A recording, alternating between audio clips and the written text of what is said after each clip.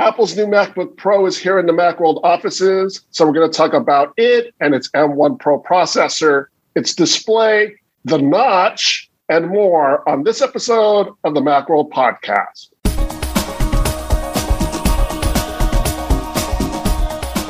Before we get on with the show, we have a word from our sponsor, Declutter.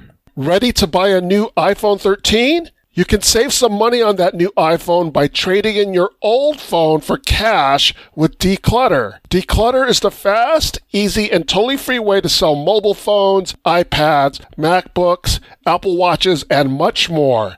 Declutter pays up to 33% more than carriers, locks your valuation in for 28 days, and pays you quickly by PayPal or direct deposit. Visit macworld.com/trade-in and use the code MACWORLD10, that's MACWORLD10, to get 10% extra for your trade-in. That's macworld.com/trade-in and use the code MACWORLD10 for an extra 10% with Declutter. Welcome to the Macworld Podcast. I'm Roman Loyola here with Jason Cross. Hello. And Michael Simon. Hello, sir. The MacBook Pro has landed. We got one in. We got a 14-inch M1 Pro model. We haven't seen anything. Yes. You're keeping it all for yourself. So just to let the audience know, we actually had the laptop in for the last podcast. So I had to talk like I didn't have it because I was under embargo. Just a little behind the scenes. You got a nice chunk of time to test it. It wasn't like the day before and we just rushed through it. Roman got about a week to really kind of dive into it and spend a nice bit of time with it. Had it for about a week. My review posted on Monday, along with a bunch of other reviews from other publications. The embargo lifted on Monday, and you can buy one now. And how long is the ship date? Ship dates, forget it. You might be able to find it at your local your local Apple store. They went on sale Tuesday, October 26th at whenever your store opens, 8, 9, 10 a.m. There was stock based on the website, but they're gradually selling out, and online it's like late November. Some of them are almost like 2022 by this point, some of the configurations. So they're seriously back. It depends on what your build to order needs are and stuff, but even the standard configs are at least like mid to late November. So which is at this point, 3 weeks? Yeah. It's not crazy, but it does mean if you're thinking about this before the holidays, then you better get on it. Better get on it. Don't hesitate. You need to plan appropriately or make some contingency plans. And should they, Roman? Should they? Is this finally the time to jump back in? And I think it is. If you have been waiting, if you've been using a MacBook Pro that's, I don't know, even 2 years old, which isn't that old. So like the 2016, the 16 from 2019. I can't talk today apparently.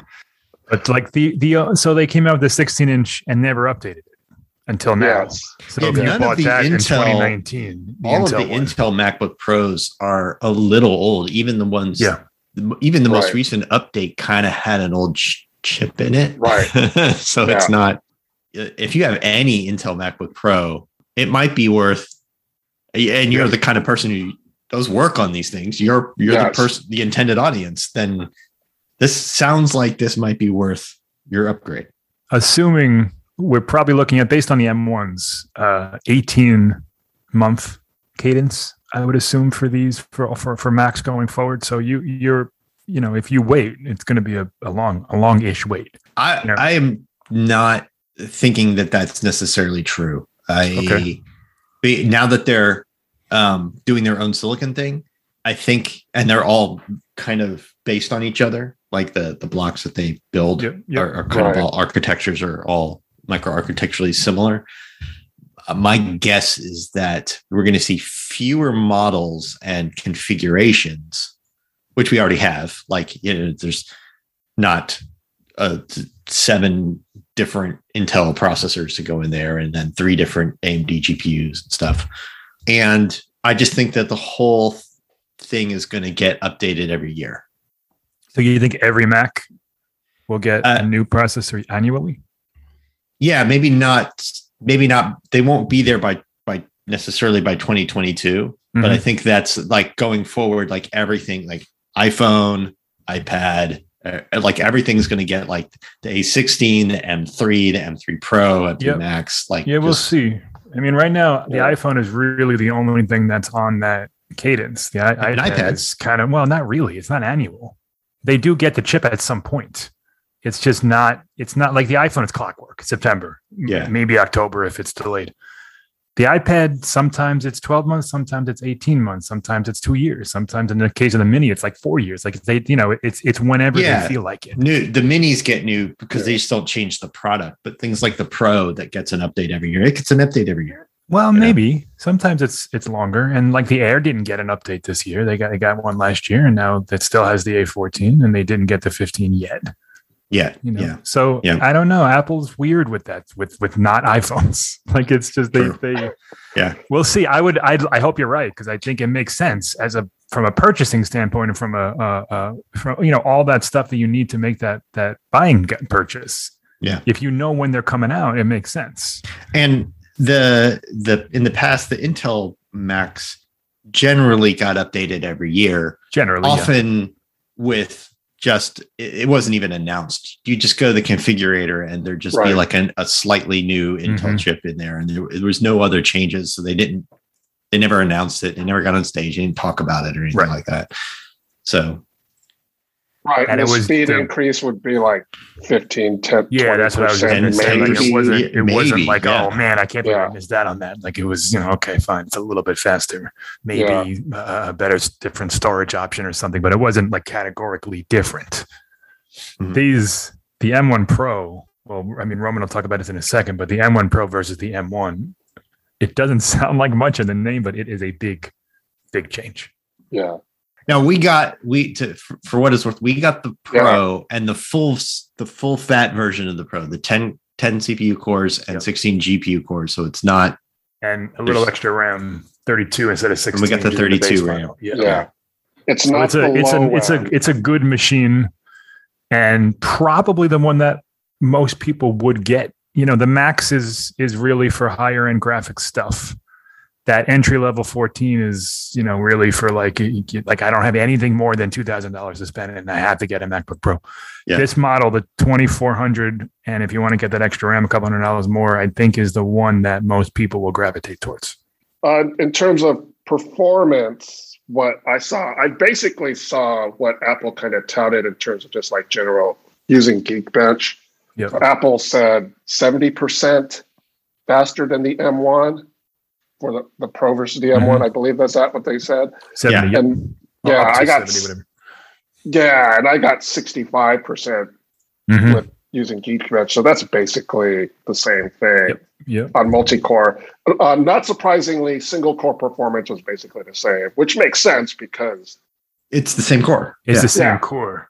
Yeah. And what's interesting about that is so if you're not a pro, so to speak, the M1 day-to-day use is basically going to be the same, unless you're using applications that take advantage of those multiple cores.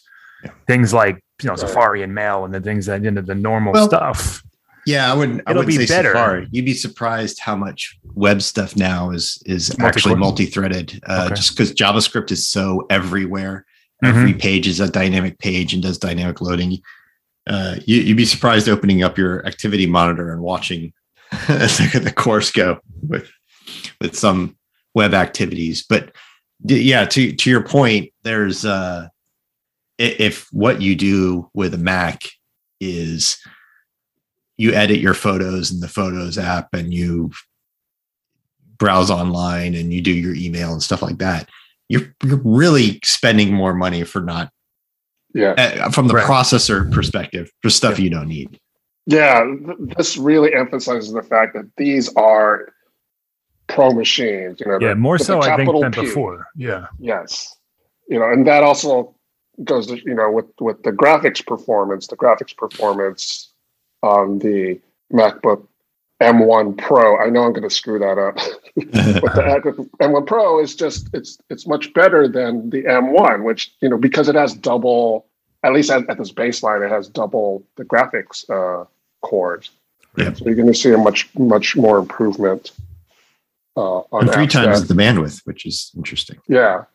So like with Metal Performance, I saw a 69% improvement with this particular computer. So over the M1.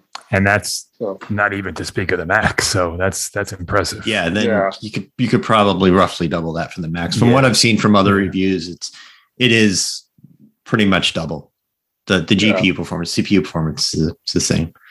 I have a question since, we've talked all about the benchmarks and stuff in the past. But as an experiential thing, I'm curious about the fan noise. They have a new cooling system.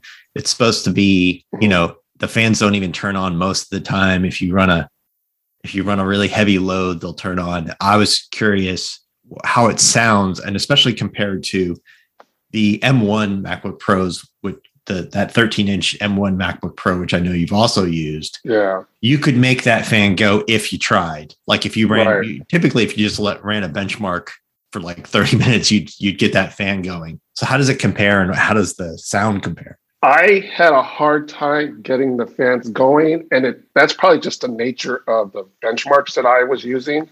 Mm-hmm. If I were running, Xcode or something like that, I could probably get it going. But in order to get the fans going, I had to do some unnatural things. I had to run different processes and different apps, things that nobody would really do. Do you know what I mean? Like I would run Final Cut Pro and do something, and then I would run Xcode and do something, and people aren't going to do that. Right. People, that's not normal use case. Yeah, you might browse the web while you're waiting for your encode to go, but you're not going to compile I'm going to compile my app and the video that demonstrates my app. Nobody does that. I mean, I guess you can. You can. I bet it ran actually well, but yeah. And it did run well. But the fan noise wasn't. I had a hard time discerning it between. Maybe it was even a little quieter than the M1 because of the way because the body is built differently. It wasn't something that stood out to me. It wasn't remarkable to me, the fan noise. So, and like I said, I had a hard time trying to get the fan going, but I mean, that's good. It's Apple's put a premium on making their laptops quiet for some time, and only in the last, I would say, year or two of the Intel MacBook Pros, you got to that point where they would really get hot and they would really run loud. And you would say, but this is not the MacBook experience I'm used to. No, it is. I did find it quieter and cooler than the 15-inch MacBook Pro that I use on a daily basis. I don't have a 16-inch, but I have a 15-inch laptop that it's basically my work laptop from the company, and it's a lot quieter and cooler than that laptop. And hey, if you're saying, look, the fans just don't even spin up when I'm just doing my day-to-day, on the web, read my email, stuff like that, then that's, great for most people. Most people are, those heavy workloads tend to come sporadically. Like you're in Final Cut, you're sitting there messing around with your edit forever, and then you do your export, and then everything goes up for 10 minutes while you export your stuff. So I've been using a 13-inch Pro for a while, and I keep everything open. And I always have Photoshop and all the stuff that I work with. I've literally never heard the fan go on. Mm-hmm. I've had issues. I have issues with RAM. I've had system lockups and restarts and all that stuff. But the CPU itself is I think 100% of those problems have to do with all of our work stuff. Yes. Work software. We're not ready to segue into Monterey yet, but it's out. You should just wipe your notebook. Yeah, I'm gonna have to do that. But I've never heard the fan go on. It's funny. My wife has a Dell for work, and she'll be sitting next to me and doing sending an email, and I'll hear like a jet plane. Like what are you doing over there? Something? Yeah. I've been using the M1 MacBook Air so much, and I've just gotten so used to not even having a fan.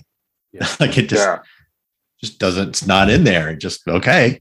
We haven't seen the teardowns of the Pros yet. I'm sure iFixit will have it by next week, but the rumor, or based on people analyzing the weight and the specs and stuff, I think the 14-inch and the 16-inch have different cooling modules, where the 16-inch might have 2 fans and the 14 has 1. Yeah. So the fact that you couldn't get that to turn on is even more impressive, because the 16-inch is even better cooled. Yeah. And bigger. There's just more room for heat to spread out and stuff, which is the thing that happens. Speaking of sort of what's in the chassis, the other experiential thing I really wanted to get from you is, how do the speakers sound? Like, Apple's been lately way ahead of every other laptop in terms of making the speakers sound good. And then they made such a big deal about how now the new Pros sound even better, more speakers and all that other stuff. It's an impressive sounding machine. Now, I hesitate to put that in my my evaluation of the speakers in the reviews, because I don't really have anything to compare it to. That makes sense. Yeah, I don't have like a good setup somewhere, and it feels weird to compare it to this 15-inch MacBook Pro that I used that for work. I mean, that's valid, but that's people are wondering. Yeah, but the bass is, the subwoofers work really well. It's a little more impressive than before. Sometimes I find, and maybe this is because of my own particular ears, sometimes I find the audio a little intimidating, if that makes sense. What do you mean? Really? What are you watching?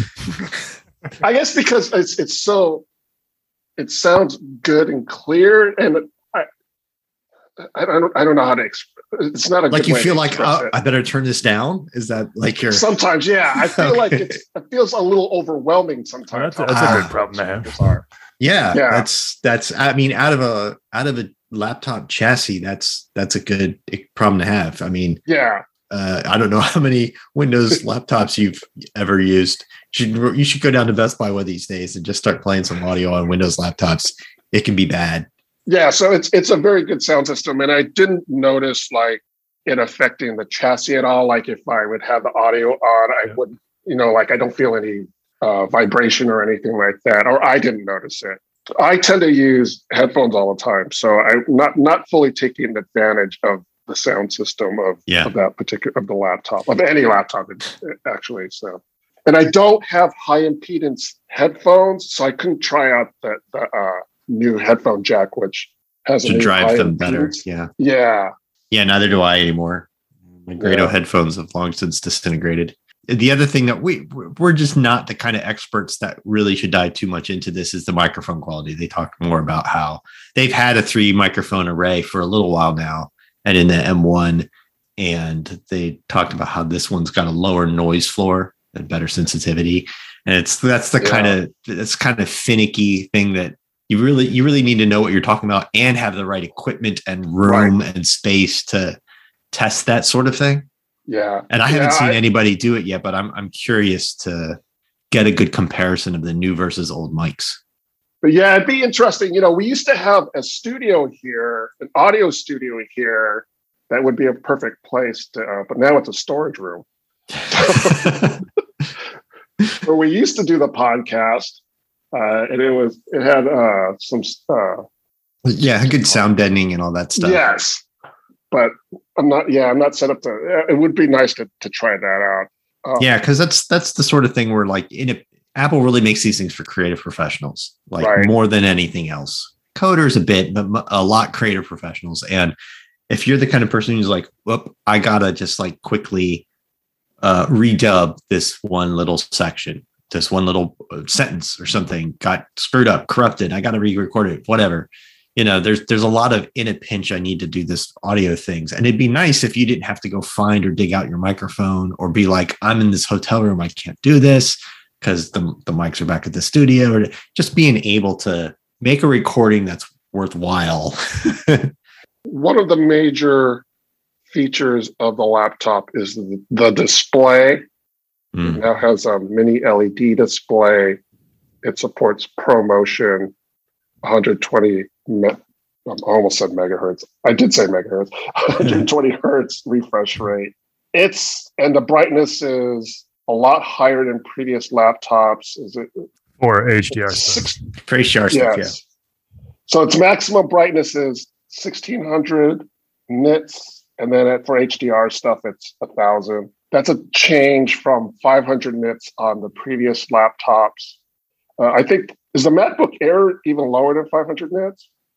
I think it's 400, Yeah, I think so. And it's the new Pros, they for regular SDR stuff, they still max out at 500. Yeah. Which you'd burn your eyeballs out.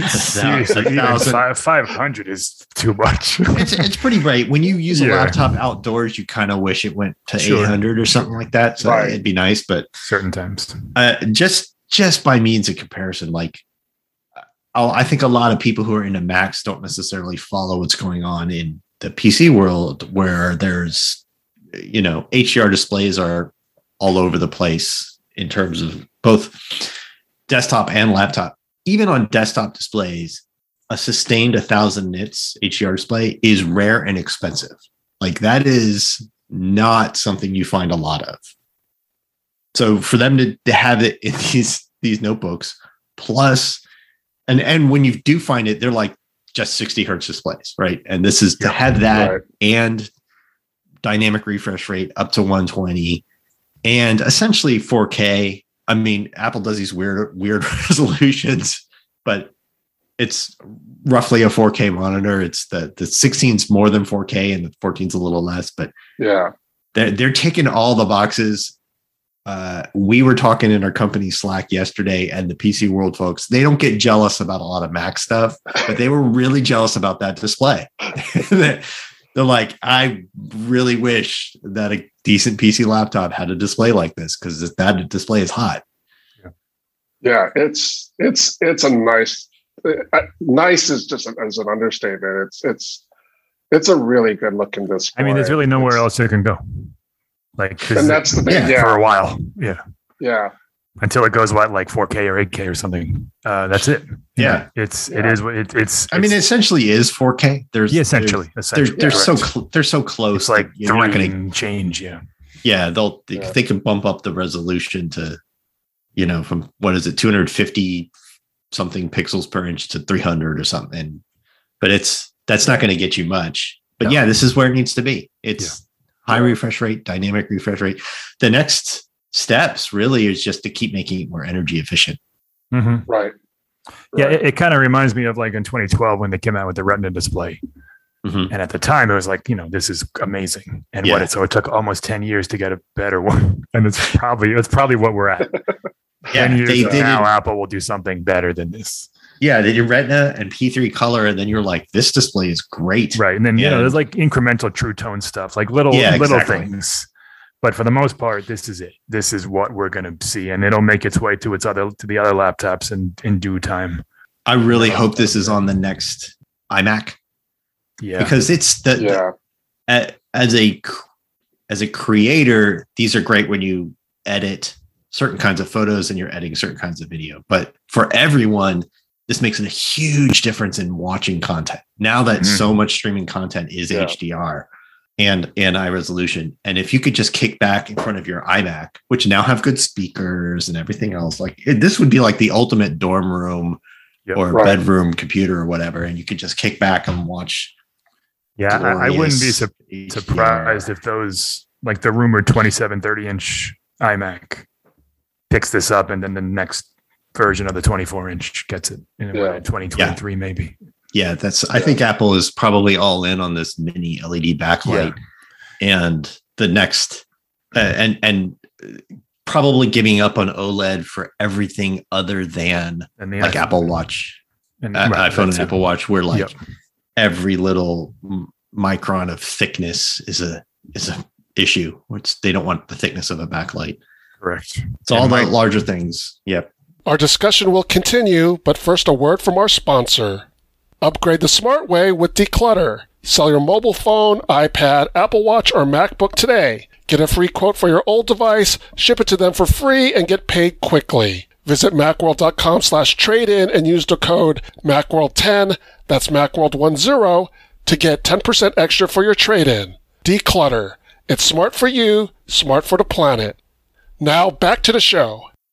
And I guess micro LED would be the next after this. Yeah, that's the next, and that's realistically that's one of those technologies that's always like a year or two away, and it's always a year or two away. It's been a year or two away for a decade now. Yep.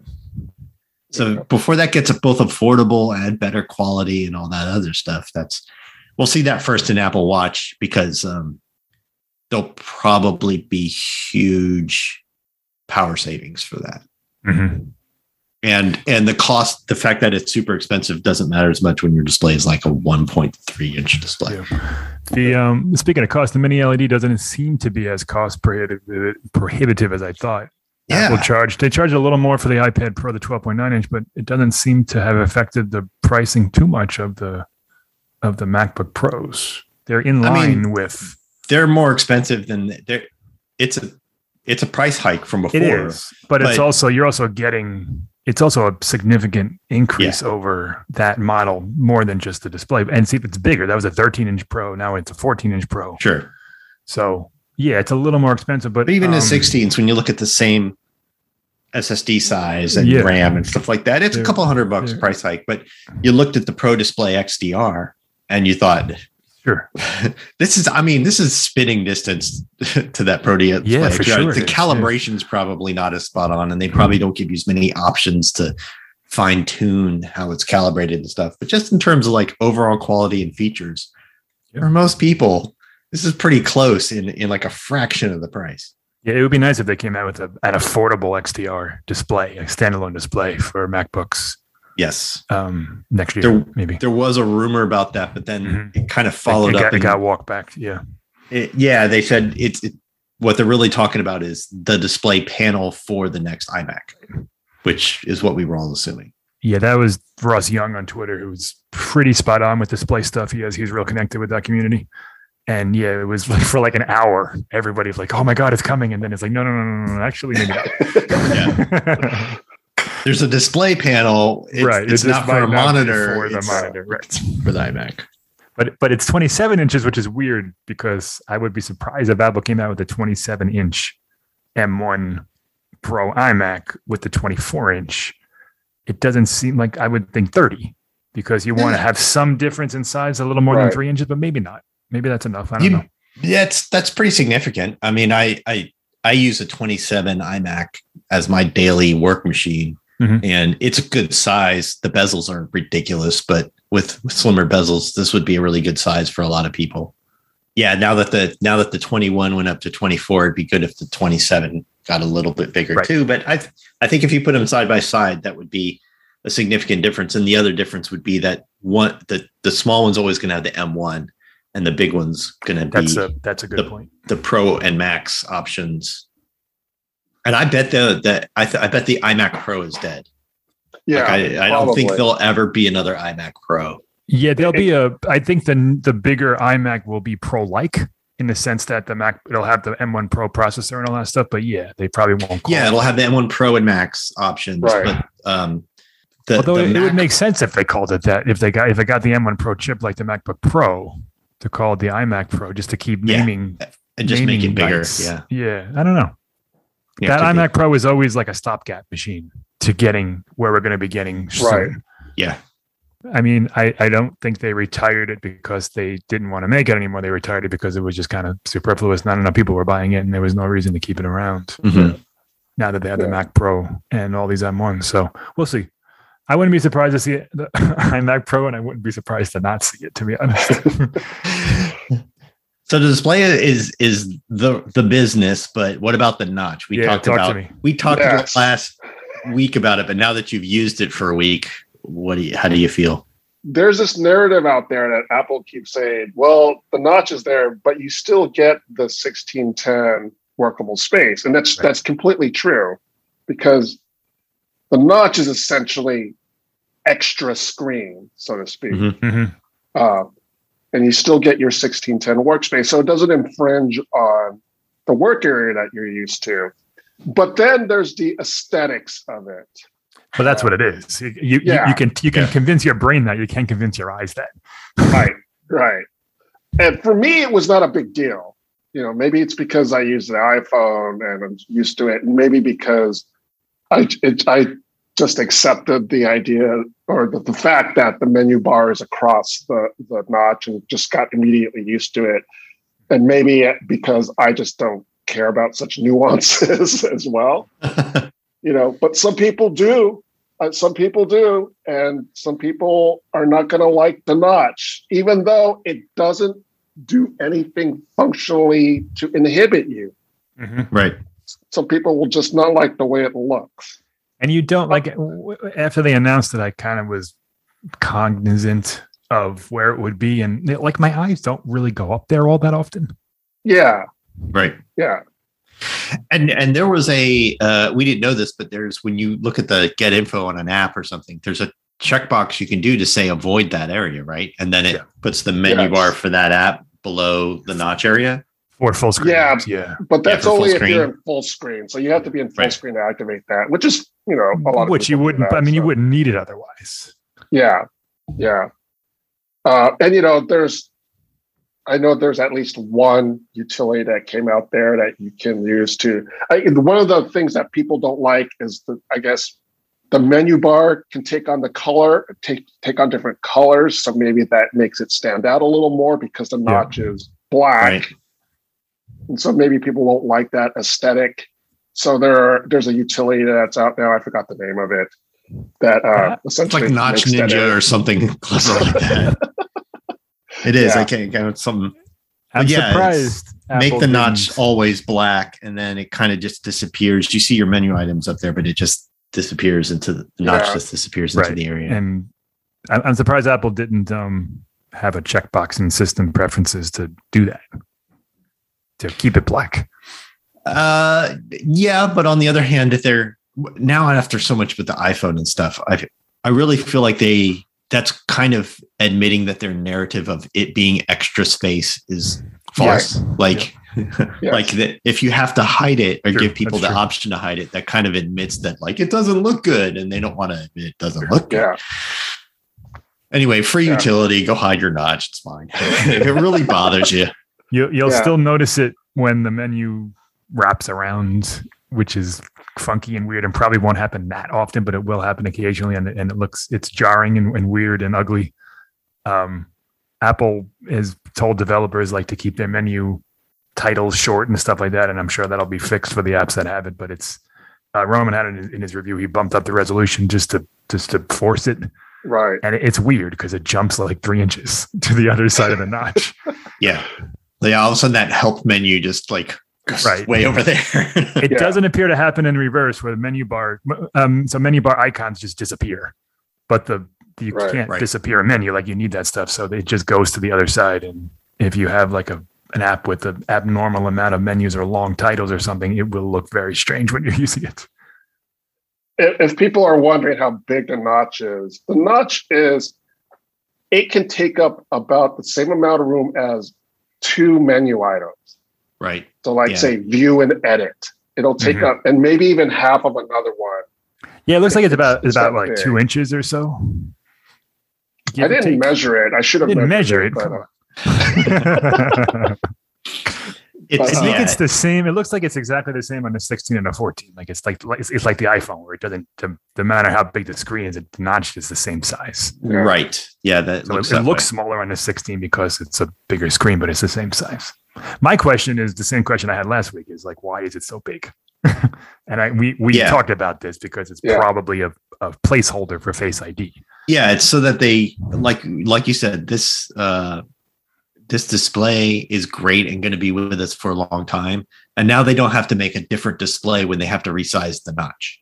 Right, this display panel, they're just going to manufacture a gajillion of them, and they're going to be with us for the next 5 years. And when they put more or different stuff up there, more array mics or Face ID or different webcam or something, they've got room to do it. Right. Yeah, I'm interested to see the teardown of what exactly is in there with this. I'm sure there's sensors and stuff up there too. I'm curious to see. Oh, I bet there's nothing. Just that camera. just the camera. Just the webcam. Yeah, because you can look. If anything needs to see out, you can see it. And if anything's on mic, it needs to have a hole, right? It needs to have through the glass and stuff. So I think we'd see it if there was something else in there. Yeah, what is in there is a 1080p FaceTime camera, essentially the same camera that's in the iMac, the 24-inch iMac, which is, I think, I think it's very disappointing that they didn't put a better camera in there, especially for the money that you pay for this machine. And because we know they have one. Yeah. That's the most frustrating thing. Yeah. Either give us the iPad one that's a wide angle 12 megapixel that they do the auto panning, which they call center stage, thing. Either do that or do Face ID. Either way, those would be good things that we want on the Mac. Like the ultra wide camera. Yeah. It's on the $329 iPad. So it is not an expensive part.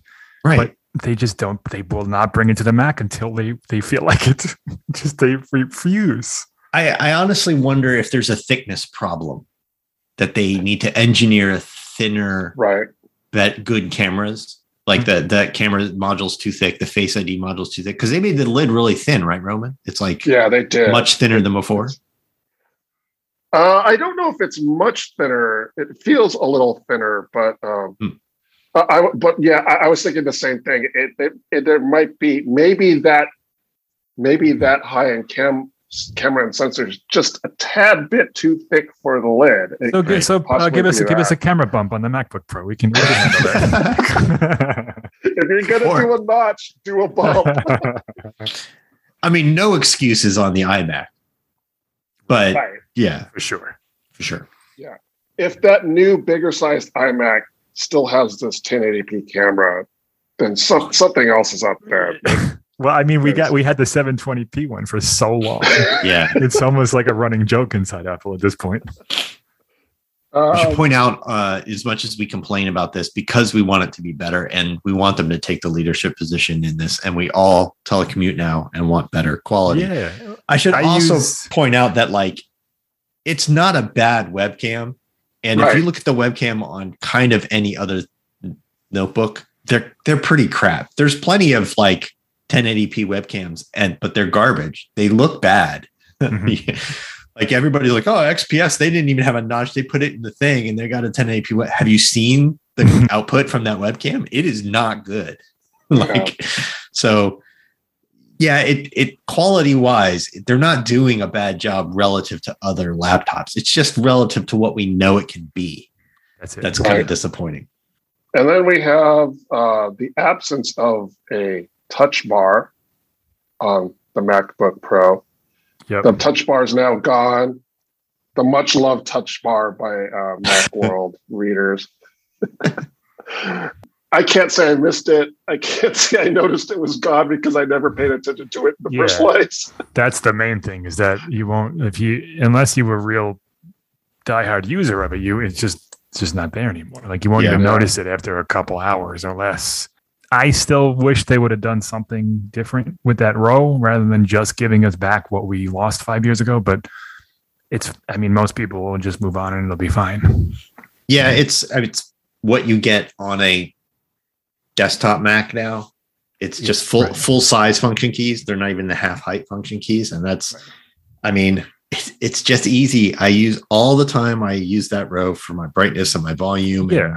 Which you could have done on the touch bar, but it didn't have that tactical feel to it. Yeah. I didn't know where it was. And it changed. It would sometimes not be there. If I was in an app, my brightness was gone or whatever, so yeah, it's just easy to have those things there. Sometimes you don't need to reinvent the wheel. Sometimes old things are fine. Yeah. And what's funny about the touch bar is that we've talked about this before, is that it's always seemed to be more of a MacBook Air feature rather than a MacBook Pro feature. And I think it would have been real successful on Apple's consumer laptops, except they gave it to pros who want that. Most pros, people who they don't look at the keyboard there when they. Yeah, yeah. Well, okay. Like fine, it probably costs them $200. Maybe it does. Maybe it's an OLED strip, and it especially in the early days before they started having their own Apple Silicon, it basically had an Apple Watch. It basically was an Apple Watch like unraveled into your your MacBook. So it probably costs them at least $100 to, and the bomb cost. It could be, and maybe that's where the cost of the mini LED display goes now. Yeah, could be. It doesn't look like it costs much. Maybe it does. So yeah, maybe you're right. Maybe it is a cost thing. But that's why it's not in the air. It was always, for me, like just a strange thing because the people who you're selling it to don't look down at their keyboard when they type. Right. Like they know their computers in a different way, in a more personal way than the people you're selling MacBook. They're the shortcuts users. They're the people who they've got Premiere open and they know and use regularly like an encyclopedia of 80 different shortcuts that are floating around in their brain. And AppleScript and Automator and things like that. Right. Like their keyboard is like their mouse essentially. Yeah. And then you're adding this strip that is just messing with them. It's messing with your muscle memory. It's messing with all of the things that you've created over years. And, it just never seemed to fit that crowd. Literally the only thing I ever liked it for was when you're watching a video, it's a scrub bar for the video. So if you had a full screen video, you didn't have to like pop up an overlay to scrub the scrub bar. You can full screen video scrub. Like that's literally everything else I ever used it for. I looked down and I hunted around and said, I just wish I had keys for that. Yeah, well, like volume and brightness are the big ones. Right. The most hilarious touch bar use case is the little tabs they show you for your Safari browser. Like, what? Right. Like, even if I was looking at the keyboard, like, how the heck am I supposed to see what this little tiny postage tab has inside it? And it's also kind of duplicated onto my screen. Like, my tabs are there too, of course, where I'm looking. Right. So very silly. Yeah. A couple of things like the predictive text stuff that was fine. Yeah, especially for save and stuff. Yeah, that right. The emoji bar was cool. So there were uses for it, but again, MacBook Air uses, not MacBook Pro uses. Right. True. Yeah. We talked about the ports the last podcast. You get 3 Thunderbolt USB ports. There's an HDMI port that some people might be going, why HDMI? But I think that's more for people who are often doing presentations and stuff. Yeah, that's in a pinch. You got to plug it into a TV or a projector in a meeting room. That's what I can't tell you when we were all in the office all the time. I cannot tell you how many times we were hunting down the dongle. Yeah. To plug something into a TV because we had to show something. Because I have a dock on my MacBook Pro, and I have an HDMI cable hooked up to my external monitor because I don't want to use one of the 2 ports for DisplayPort. Yeah. So HDMI is useful. And then there's the SDXC card slot. Yep. Also useful. I use that adapter multiple times a week. Yeah. So that's a great one. And then there's also there's the MagSafe power adapter, which I'm glad to have back. I've already tripped over the cable. That's called testing, Roman. Yes, that's Is it the same basically as before? Magnet strong enough to hold on? It's basically the same as before. Yeah. The nice thing is that the cable is actually a braided cable. Oh. That is nice. So it's a little more durable than the other cables that Apple puts out. They did that with the iMac's power cable too. I think it makes a lot of sense with these power cables, especially. I'd like to see that with more power cables. Yeah.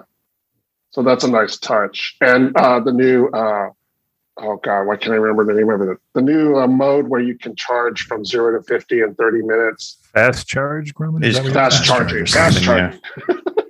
The cleverly named fast charge. I was thinking it was too. I was trying to call back a more clever name to just fast charging, but it is just fast charging.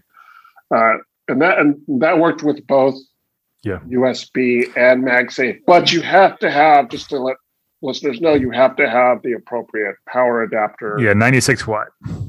You have to have the 96 watt one, which Roman's model comes with, but the cheaper one doesn't. We've talked about how ridiculous that was last week. That comes with a 67 watt power adapter, and you'll need to buy for $20 extra at time of purchase, or whatever it is, $50 or $70 after purchase, a 96 watt power adapter.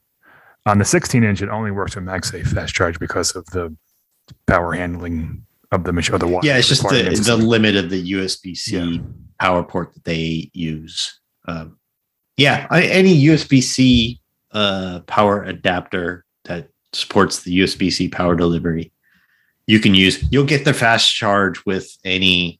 Yes. You buy a 100-watt USB-C power delivery power adapter from any brand, and you'll get fast charge. Like, you're good. Yes.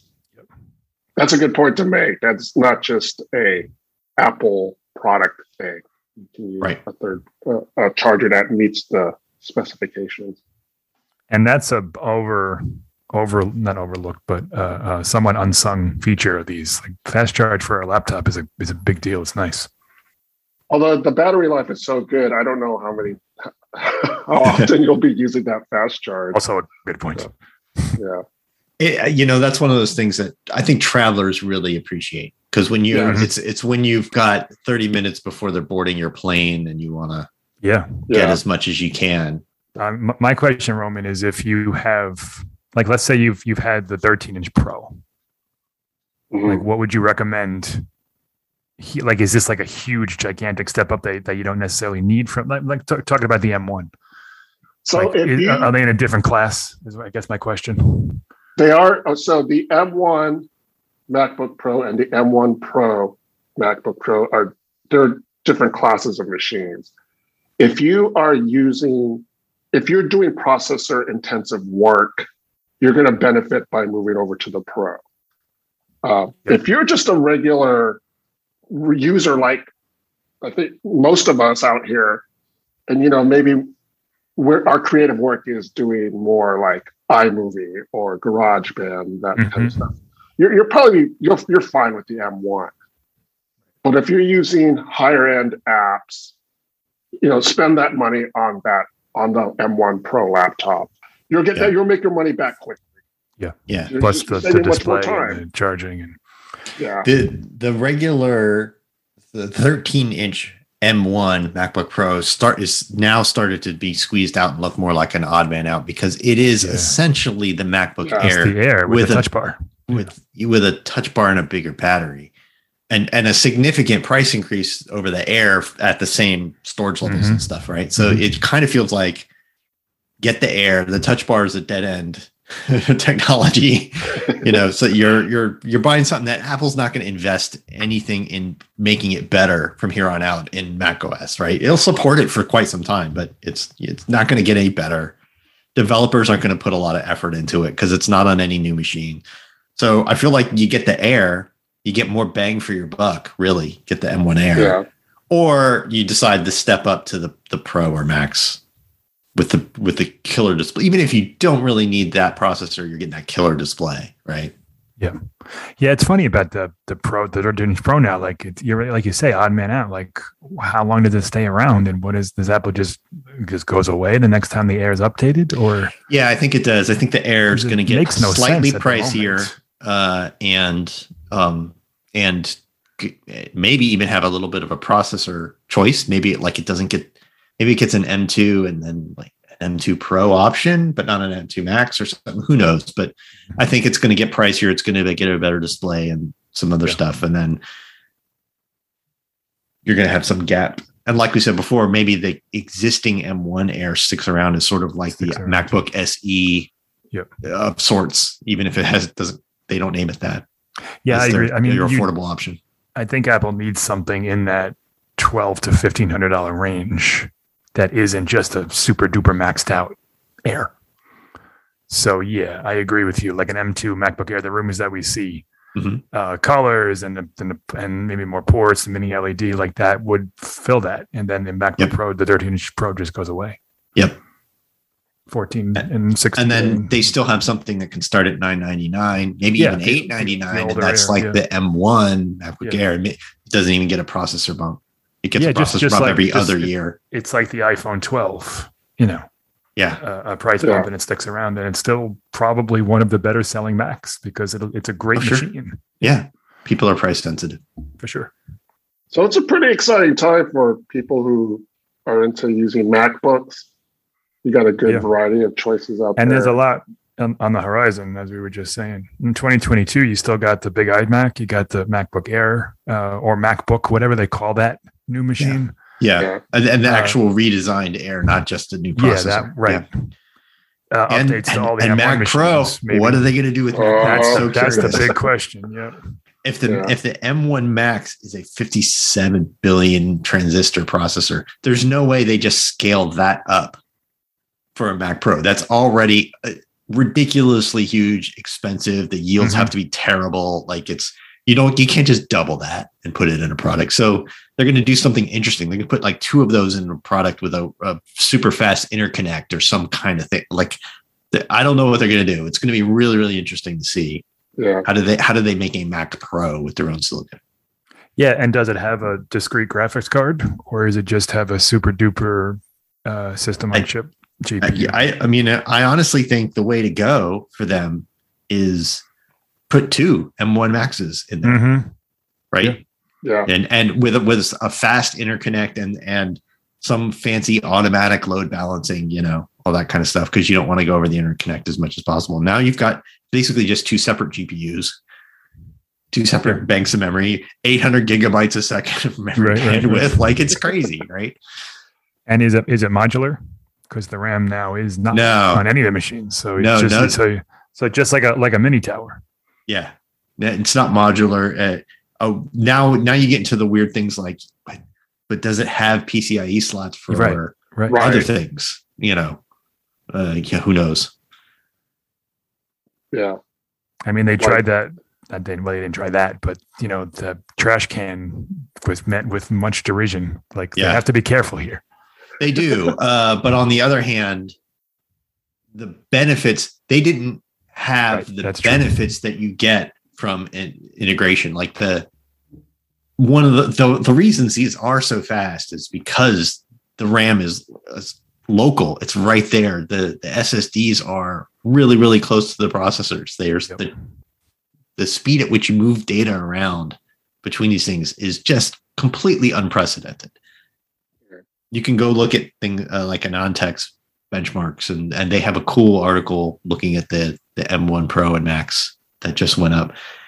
And it's really technical and a lot of detail, but the bottom line is that there are other things that give you this performance, but at 3 to 4 times the power cost, because it's separate RAM and separate SSDs and just architecturally different stuff. And it's going to be really fascinating to see what they can do with a Pro. But I think the complete expandability that they had in the latest Mac Pro, I think that's gone. I don't think you're going to get that much. Yeah, I wonder if they keep that around just to kind of placate those people that need it. Maybe with the newer Intel processor. Yeah. For another year. I mean, I do think they do want to get completely rid of Intel, though. I do too, but they also support it. But I don't think that they'll have new hardware. Yeah, right. Maybe. I don't know. That's Mac Pro. That's the most fascinating release of this transition. It is, yeah. Even though none of us will be able to afford or need it. I still want to know all about it.